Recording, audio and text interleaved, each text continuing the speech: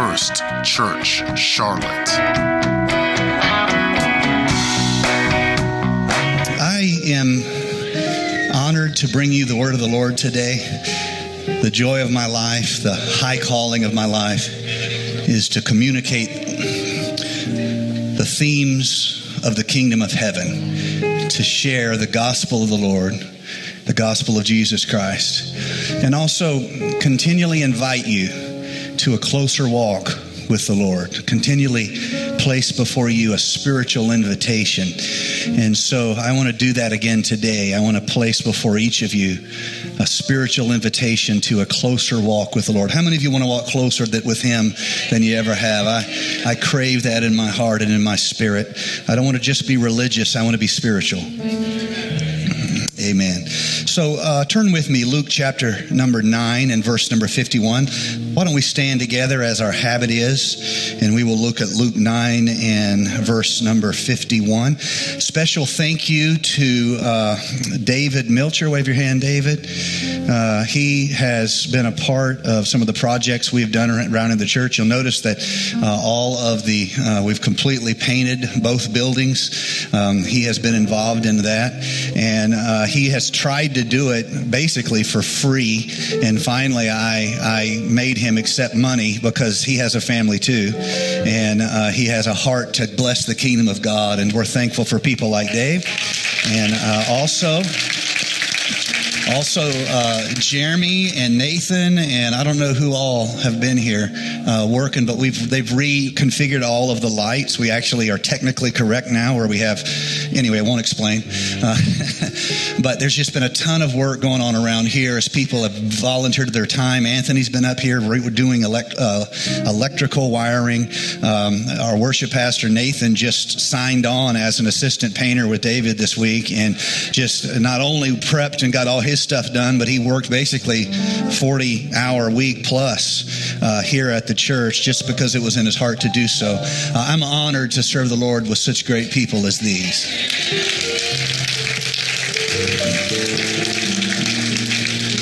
Luke 9, verse number 51.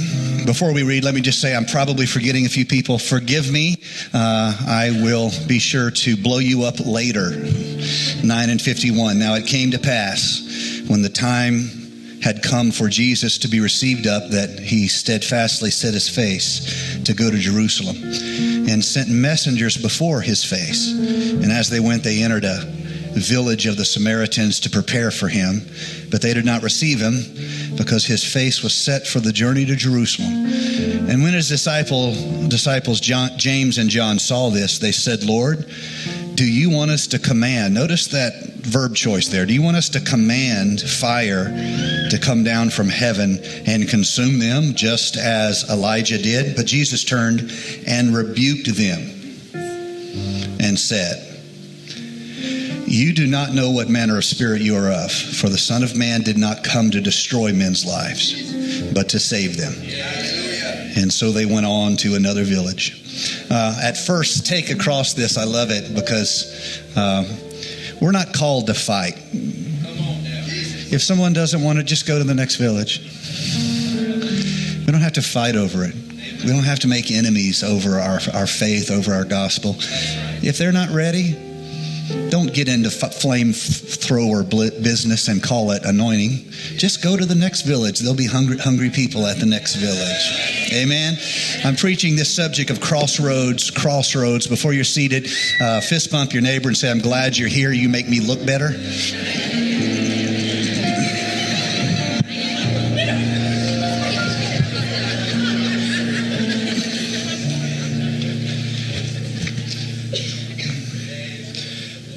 So my wife has made me look like a bad husband 2 services in a row. And I want to be clear that she and I are always ask each other to encourage. We always gripe at each other. You help me, because normally we bring each other sugar. And so that's why that happened. But if you want to think bad of me, go ahead. There's a line. You can just take a number. So I love all you guys. I'm so glad to go to church with you. My life is better because of you. And I've been so called to be a part of this kingdom of heaven. And it's a peculiar kingdom. It's not a kingdom that would make sense to people here on earth in the manner of a hierarchy or the manner of a dominion.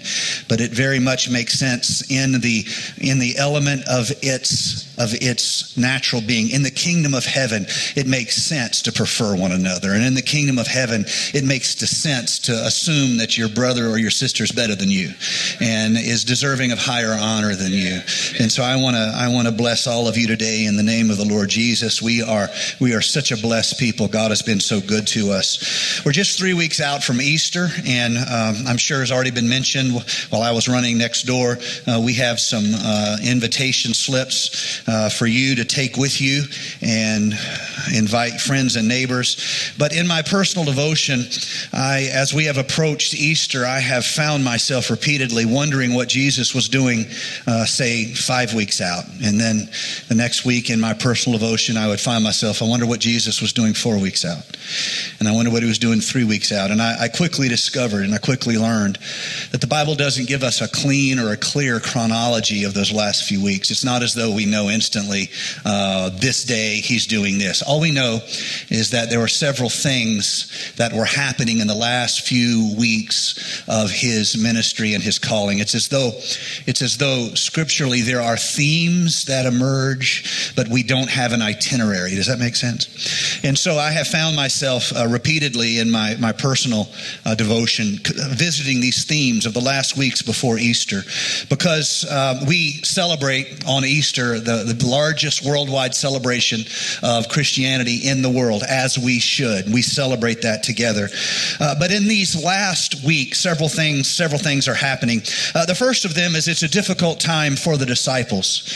Don't hurry past that. Try to understand it here for a moment. It's a quite difficult time for the disciples. They don't have clarity on what is happening. Personally, speaking for myself, I know that it's much easier to understand or make it through something when I understand what's going on. But if I don't understand what's going on, it can be very, very disorienting. I remember the few times I've been put under because of surgery or because of treatment in my personal health experience. There's always this moment where you come back into yourself. It's like you are you again. And there's this moment of disorientation. And there's usually, if it's a well-run health facility, there's someone there who will immediately give you information. They will immediately speak a calming influence to you to give you the information you need to feel secure. Because if you don't know what is happening, if you don't know where you are, why you are there, it is very, it amps up the anxiety. Not only that, but it also contributes to shock and the effects of shock in a person. And so a lot of times, if you are the first one to visit, say, an accident scene and someone is coming out from unconsciousness, one of the best things you can do is just give them the information at that moment. You're with them. It's going to be okay. You get them involved in the details of who they are, what's your name, all these kind of things. And you'll notice this with emergency workers. They're always asking these really mundane details of a person's life, because that reminds us who we are. It reminds us where we fit, and it helps us to relax. And so imagine being a disciple, and all you know is this man who you know is more than just a man. This man who speaks and the blind eyes are opened, not just in the manner of a medicine applied, but as a demonstration of divine power over the physical world. That's what a miracle is. A miracle is a testimony of God.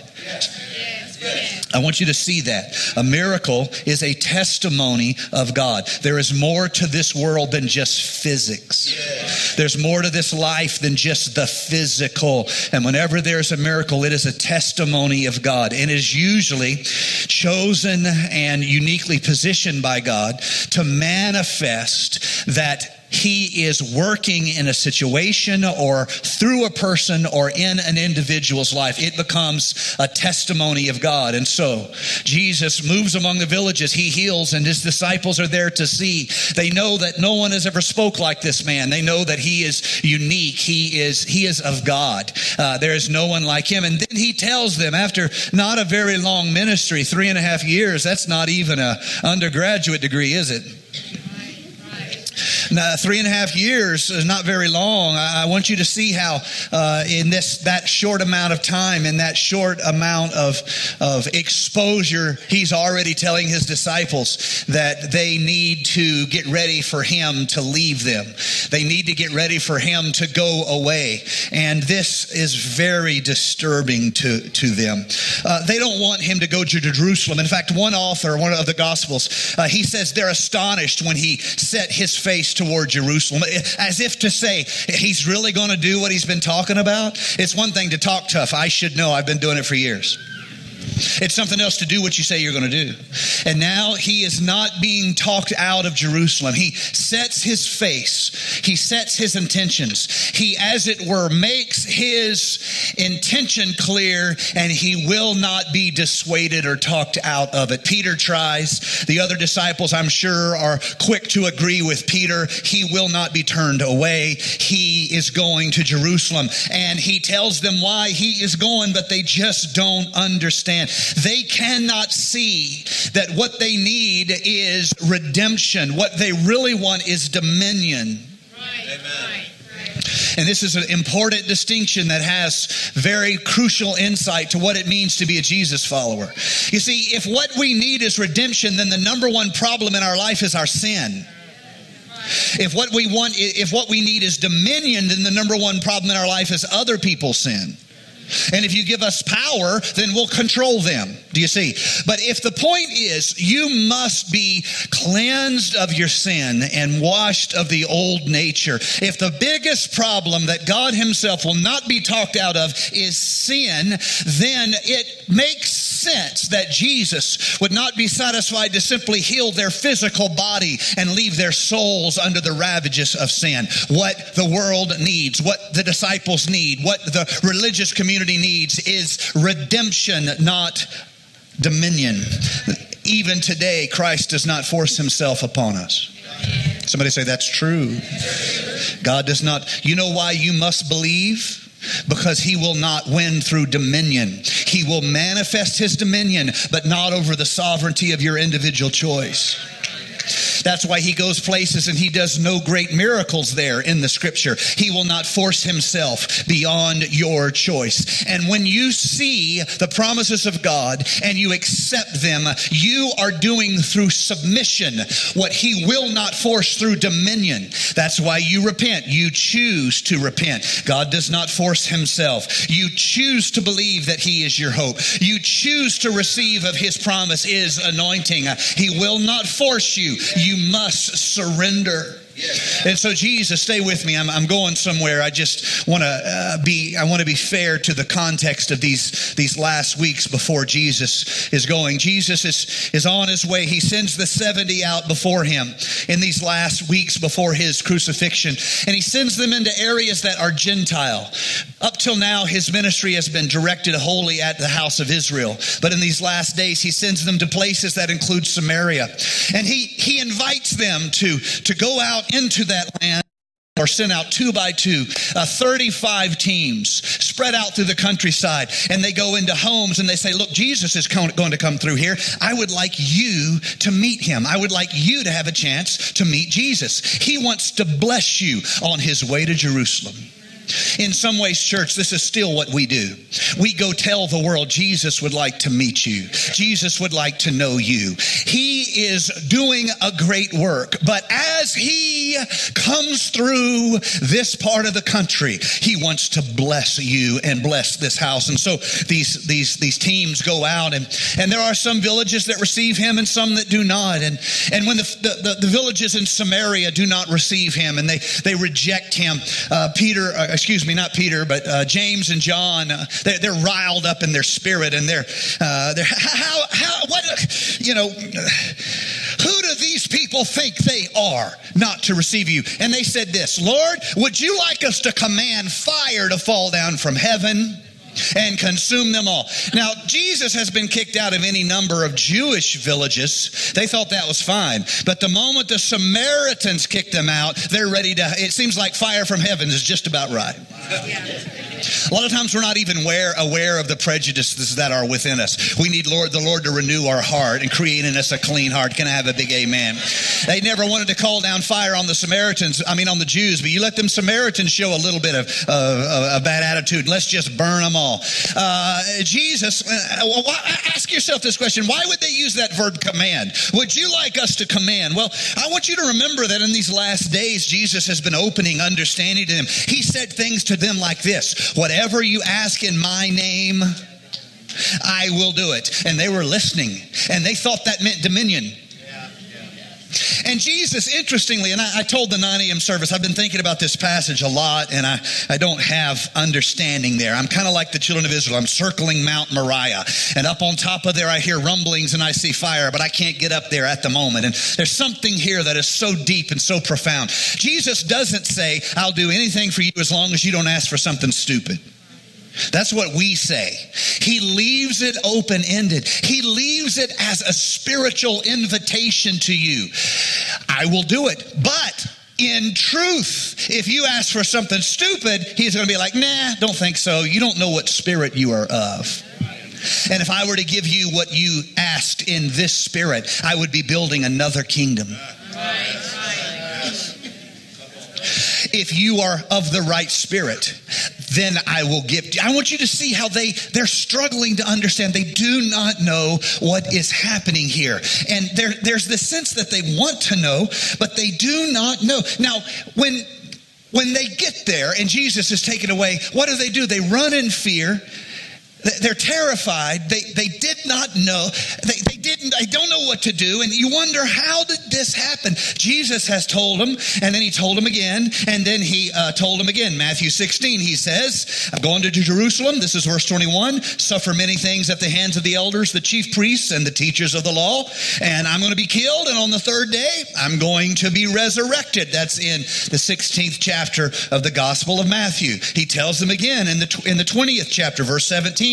On the way to Jerusalem, Jesus takes the 12 aside. He says, look, we're going to Jerusalem. The Son of Man is going to be delivered to chief priests and teachers of the law.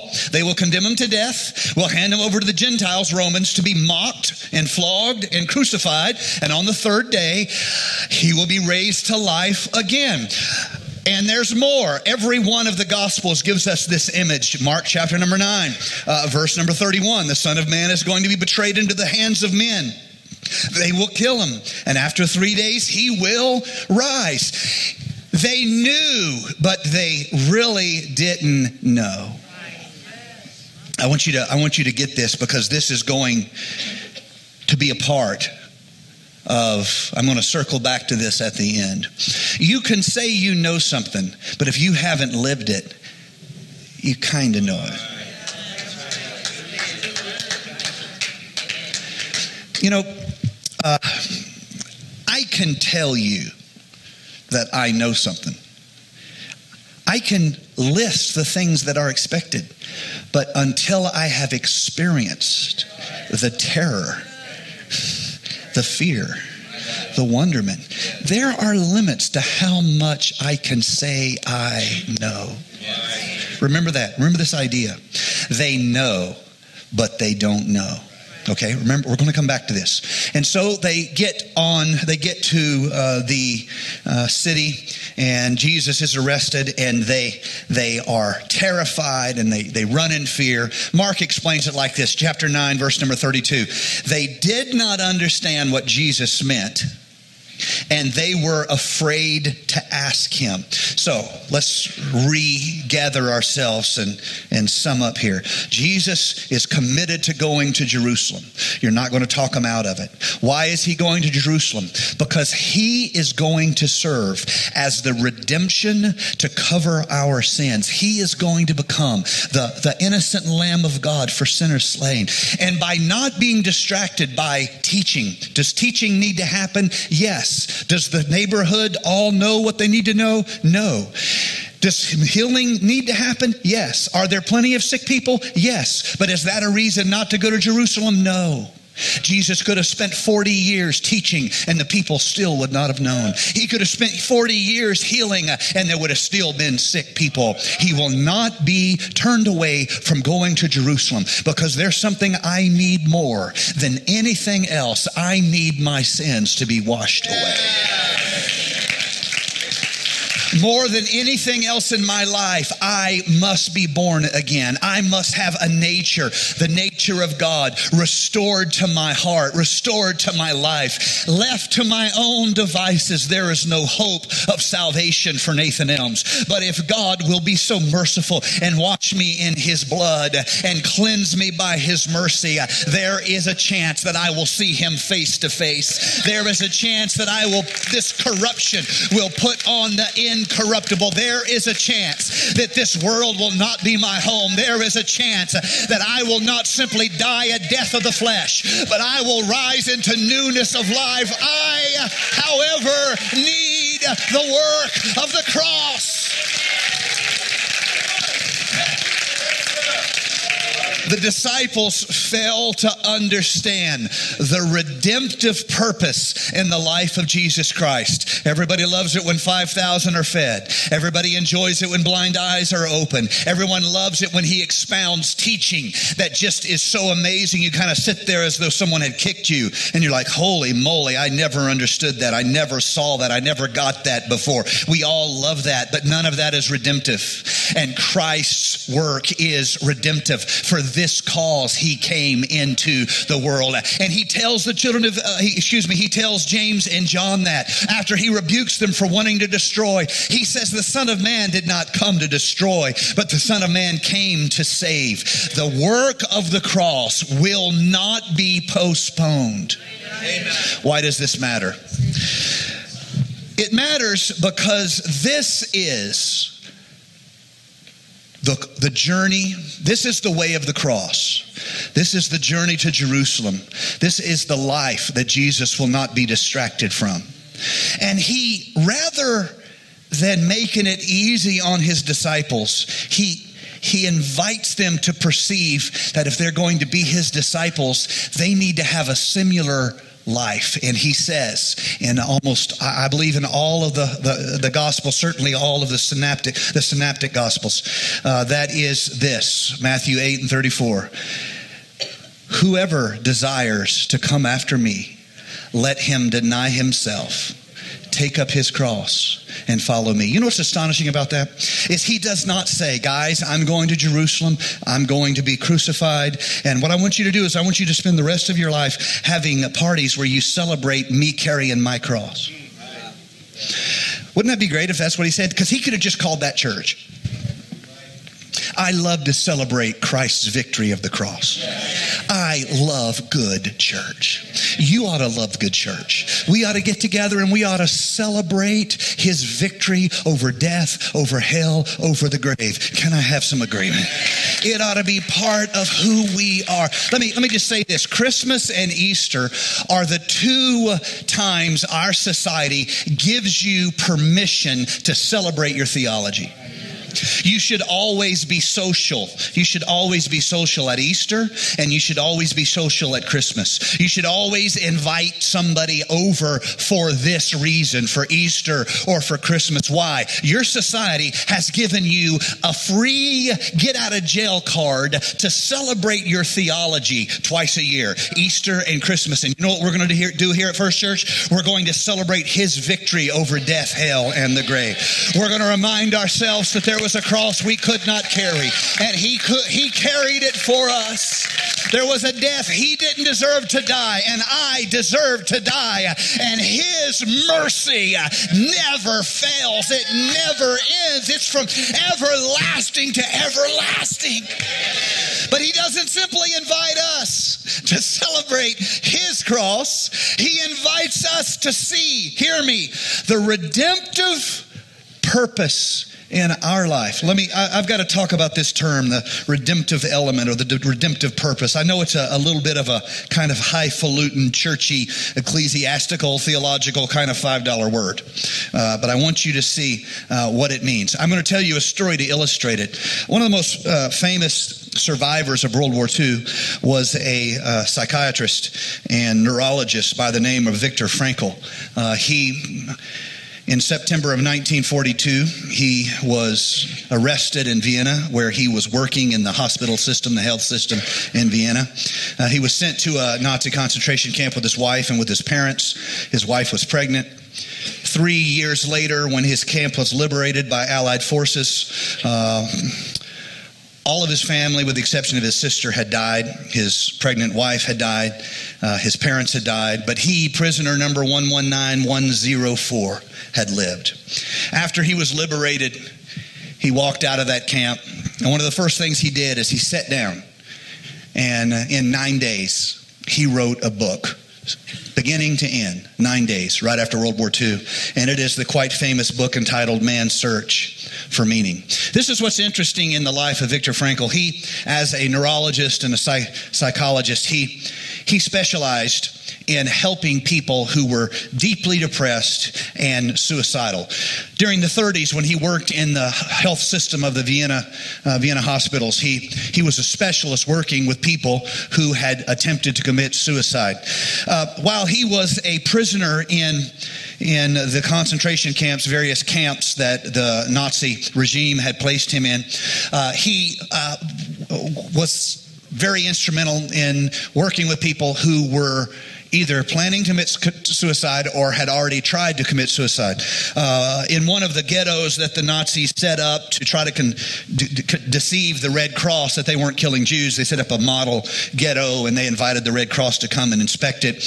He was sent there as a therapist for the Jews that were held there. And during this time, he talked to hundreds and hundreds of prisoners and tried to talk them out of committing suicide. Some of them were hopeless, and he tried to help them through this great depression, great terror. Who isn't deeply depressed in a concentration camp? Most of us are depressed on a long road trip with small children. He's working with these people and he's helping them, and he came up with something called logotherapy. 3 things involved in logotherapy, and it was the result of his many years in the 30s working with suicidal patients, his experiences in the concentration camps, and that's what he wrote when he came out after the concentration camp, sat down, locked himself in a room, 9 days, wrote Man's Search for Meaning. He put a formula into place. Now, I want to be clear, Dr. Viktor Frankl was not a Christian. He was not a believer in the sense that we are. But he wrote this book, and he said 3 things any individual, no matter how bad their circumstances, no matter how terrible their reality, there's things they can do that will help them survive. He tells the story in his book of people he talked out of committing suicide. The first thing is, what can you do? All of you have had a journey that have brought you to this moment. All of you have talents and skills and abilities that have uniquely prepared you for this moment. You have a journey. Somebody say, I have a journey. Not only that, you are gifted. God has richly gifted you. Say it with me. I am gifted. God has uniquely prepared you. You have had a journey. You have a set of gifts. There are things you can do that I cannot do. I cannot sing very good. I cannot cook very good, but I am very good at eating everything in the kitchen, and we all have our gifts, and I just want to be a blessing. You have been uniquely prepared by God to do something that you can do. So remember, the first thing that Viktor Frankl said, in spite of how terrible your situation is, you have to acknowledge and perceive your uniqueness. You have to perceive your abilities. You have to see what you can do, but that is not enough. Right. That is not enough. The next thing you have to do is you have to perceive the redemptive element of what it is you can do for the world. He said, if you want to be an architect that seeks to make the world a better place for other people. If you're a physician, be a physician that lives for helping other people. If you are, whatever you can do, whatever your talents are, identify with those and then see the redemptive element that is in them. The world would be better if you would do what you are able to do. This is his point. There is no dignity in suffering if it's only about you. There is no, in fact, there's one story of a guard, and this is a dark story, but I think it shows. One prisoner was just going to commit suicide. He was going to throw himself on an electrified fence, or he was going to step into one of the no-step zones where the guards and the towers would kill him. And Viktor Frankl's trying to talk him out of it. And he says, look, if you just die, it's just the end of you. It doesn't make a difference. But literally, if you hold out, when death comes, if it does, you will have made the world a slightly better place by exposing evil with your death. Dark, yes, I know. Hear me. You have a journey. You have a set of abilities. And if all you do is live for yourself, there is no dignity in your pain. There is no dignity in your suffering. But the moment you recognize you have been uniquely prepared and uniquely positioned to minister to certain people in certain places and certain time, suddenly everything you have gone through is not simply the story of your survival. It is the story of divine preparation for you to make a difference in the world where God has placed you. And so, number one, identify what your gifts and talents are. Number two, find a redemptive element that is within that. Number three, take people with you. These are the three things that he talked about in the three essences of, and of course there's different ways to interpret these things, but I want you to see the heart of it here today. Jesus walks the road to Jerusalem and he says to his disciples, I don't simply want you to celebrate what I'm doing. I want you to consider that you have your own road. And I want you to consider that you have your own cross to carry. I want you to see that you can live for others. This begins to sound like the epistles that John wrote at the end of his life. After all the gospels have been written, after all the epistles have been written, the last living apostle is John. And he has only recently been brought back from exile. And returning to the church, he writes 3 epistles, 1st, 2nd, and 3rd John. You can read them. This is his opportunity to correct anybody who got anything wrong. He's the last living apostle. If he disagrees with Paul, he can correct it now. If he disagrees with Peter, he can correct it now. If the church is misunderstanding the words of Jesus, he can correct it now. He is the last preacher on the itinerary of the apostolic movement. And read his books. What does he say? He repeats this over and over. Don't say you love God if you can't love your brother, you can't love your sister. You cannot pay God back, but you can pay his love forward. Can we as people of faith see the redemptive element of our life? Some of you guys have gone through terrible things, but it's not just the story of your survival. You are uniquely prepared and uniquely positioned to be a voice of hope in your world. A church that can see this changes everything, because it's not just about surviving. It is about speaking hope to people who are going through something just like it. Remember what I said about the disciples. They could know, but they really didn't know. So it is with our life. You can tell people what's going to happen, but until they have lived through it, they really don't know. What's the hardest things that you've gone through? What's the hardest things I've gone through? We can sit here all day and tell other people what it's going to be like, but they haven't gone through it. The day they go through it, then they're going to know. Your survival has no dignity if it's just a story of you. But the moment you put a testimony on your survival, meaning begins to flow in your life. You begin to take up your cross, not just celebrate his cross, but you take up your cross and you say, I survived, to tell somebody they can make it too. I survived to sing of how his mercy endures forever. I survived to say God is a friend that sticks closer than a brother. And I'm done, musicians. You can come. The last thing I want to share with you here today, and I have a lot of material that show this story over and over again, and this principle re-illustrated, repeating repetitively through the Scripture, and also the testimony of our own lives. What we see here in the Scripture is this reality of Christ being in all points tempted like as we are, yet without sin. I spent a lot of time this week thinking about that, and I put it in my prayer, and I asked the Lord repeatedly that question. I have the habit of doing that. I'm sure if someone eavesdropped on me praying, they would be somewhat concerned that the preacher was very confused. I often feel very, very confused. I truly do, and so many times my prayer will have the sound of this: Lord, you gave us through the anointed writer, you gave us this image of how you were in all points tempted like as we are. And yet you are without sin. Why did we need to see you as tempted in all points like we are? And then I'll just take a moment. You think I fell asleep? I hadn't fell asleep. I'm just trying to make space in my life. My life is so cluttered. And I believe if you're going to be spiritual, you have to make space. I wish I could just tell you all you can do is just listen to talk radio and watch sports and you'd be spiritual, but I'm sorry, that hasn't been my experience. You have to make space. You have to make quiet time.